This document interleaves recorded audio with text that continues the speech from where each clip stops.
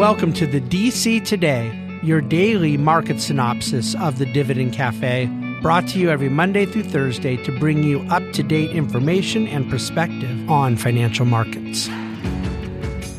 Well, hello and welcome to the Tuesday edition of DC Today. You had the fifth market sell-off out of the last 6 days today, so certainly not a lot of momentum to be buying in the market. I'm going to talk about some of the reasons for that. The overall market environment we're in. Today in particular, markets were hit as the Biden administration, the Federal Trade Commission, announced a major antitrust lawsuit they're bringing against Amazon. And I have a link to that story in the DCToday.com. I think you combine a rather surprising headline event like that with the underlying market jitters, and you get more market downside, despite the fact that today bond yields actually didn't move. Generally, a good portion of market activity as of late has been correlated with the bond market, and today we saw bond yields flat and equities down quite a bit. I'll get that out of the way first. Dow was the best performing index, and it was down 388 points. That was 1.1% to the downside. The S&P was down 1.5%. The NASDAQ was down almost 1.6%. Like I mentioned, the bond yields were flat. The 10-year was at 4.55%. The best performing sector today was energy, and it was down 0.5%. But the worst performing is utilities, and they were down a shocking 3%. So again, mostly red ink today. Oil, by the way, was up. May explain why energy did relatively well compared to markets. And oil was just up a little bit, but back up above $90 a barrel. Why is the dollar up so much if things are going so badly for the American economy? Pretty simple. They're not going that bad for the American economy. Relative to other countries, the growth of the U.S. economy is not great, but it is not recessionary, and it is better than Forex counterparts. In the meantime, the Fed is tight, and so you have attractive interest rates that makes people want to park in dollar-denominated assets, all the while not having to give up much for growth. It's pretty simple. Never forget that currencies are relative things. And this is where I think dollar bears often get their faces ripped off, is failing to understand the relative nature of the Forex world, foreign exchange currency world.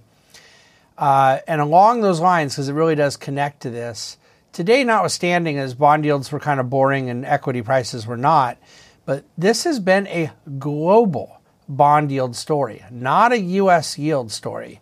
And I think that any attempt to understand what's happening right now in markets, apart from understanding the global yield nature of it, is going to be short.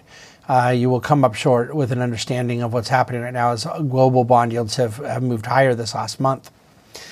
I'm going to skip over it because I don't care. In a sentence, the FCC, which is the Federal Communications Commission, which should not be confused with the FTC, which is the Federal Trade Commission. And the prior story I mentioned regarding antitrust violations against Amazon come from the FTC. And now an attempt to restore net neutrality rules come from the FCC. And if you don't think we have enough alphabet soup of regulatory agencies, I can tell you the acronym for an awful lot more. But I think the way it was is that if we didn't have net neutrality, the world was going to end. Or no. What it was is at first net neutrality was killing us, and then we had to get rid of net neutrality, but then getting rid of net neutrality was going to kill us, and then now you got to bring net neutrality back, and I can't remember what killed us or what didn't and what's supposed to be a problem. So, hopefully the FCC will square all that out.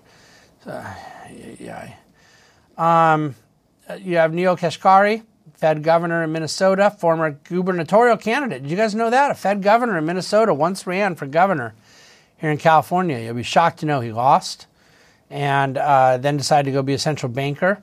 I know Neel. He is a piece of work, and he came out today to say that, we probably need another rate hike. And meanwhile, the futures responded by increasing the odds that there would not be another rate hike. I recommend you follow the Fed funds futures, not anyone who is running to a microphone from the Fed.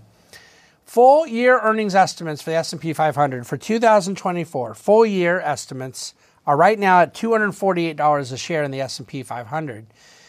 We will be lucky to hit $222 in 2023. So maybe that 248 is a conservative estimate, and you really are going to see over 10% earnings growth from this year to next year. Maybe it's too optimistic, and you're going to start seeing revisions down.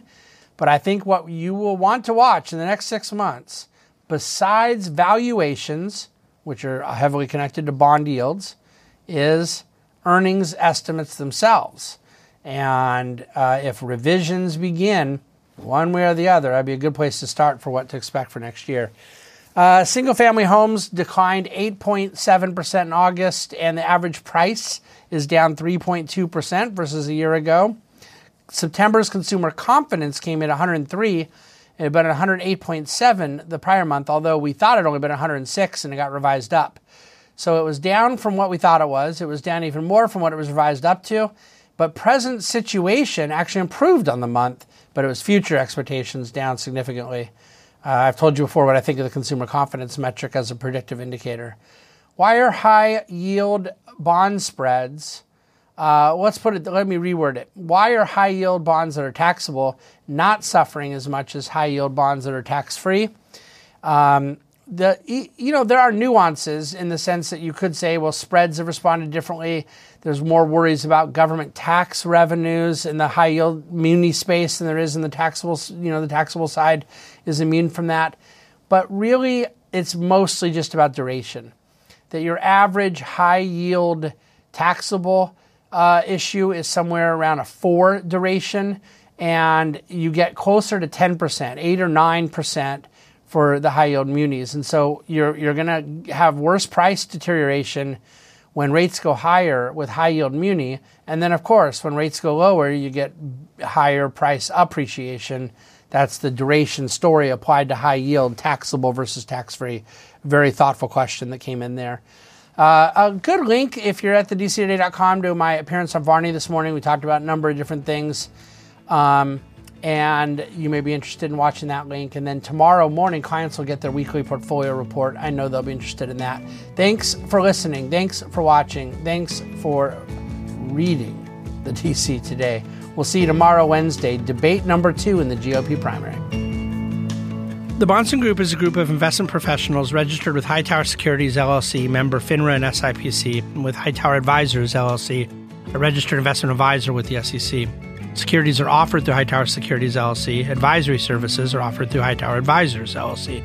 This is not an offer to buy or sell securities. No investment process is free of risk. There is no guarantee that the investment process or investment opportunities referenced herein will be profitable. Past performance is not indicative of current or future performance and is not a guarantee. The investment opportunities referenced herein may not be suitable for all investors. All data and information referenced herein are from sources believed to be reliable. Any opinions, news, research, analyses, prices, or other information contained in this research is provided as general market commentary and does not constitute investment advice.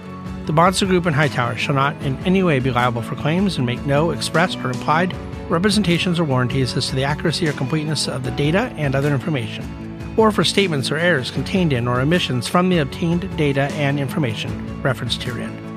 The data and information are provided as of the date referenced. Such data and information are subject to change without notice. This document was created for informational purposes only. The opinions expressed are solely those of the Bahnsen Group and do not represent those of Hightower Advisors, LLC, or any of its affiliates. Hightower Advisors do not provide tax or legal advice. This material was not intended or written to be used or presented to any entity as tax advice or tax information. Tax laws vary based on the client's individual circumstances and can change at any time without notice. Clients are urged to consult their tax or legal advisor for any related questions.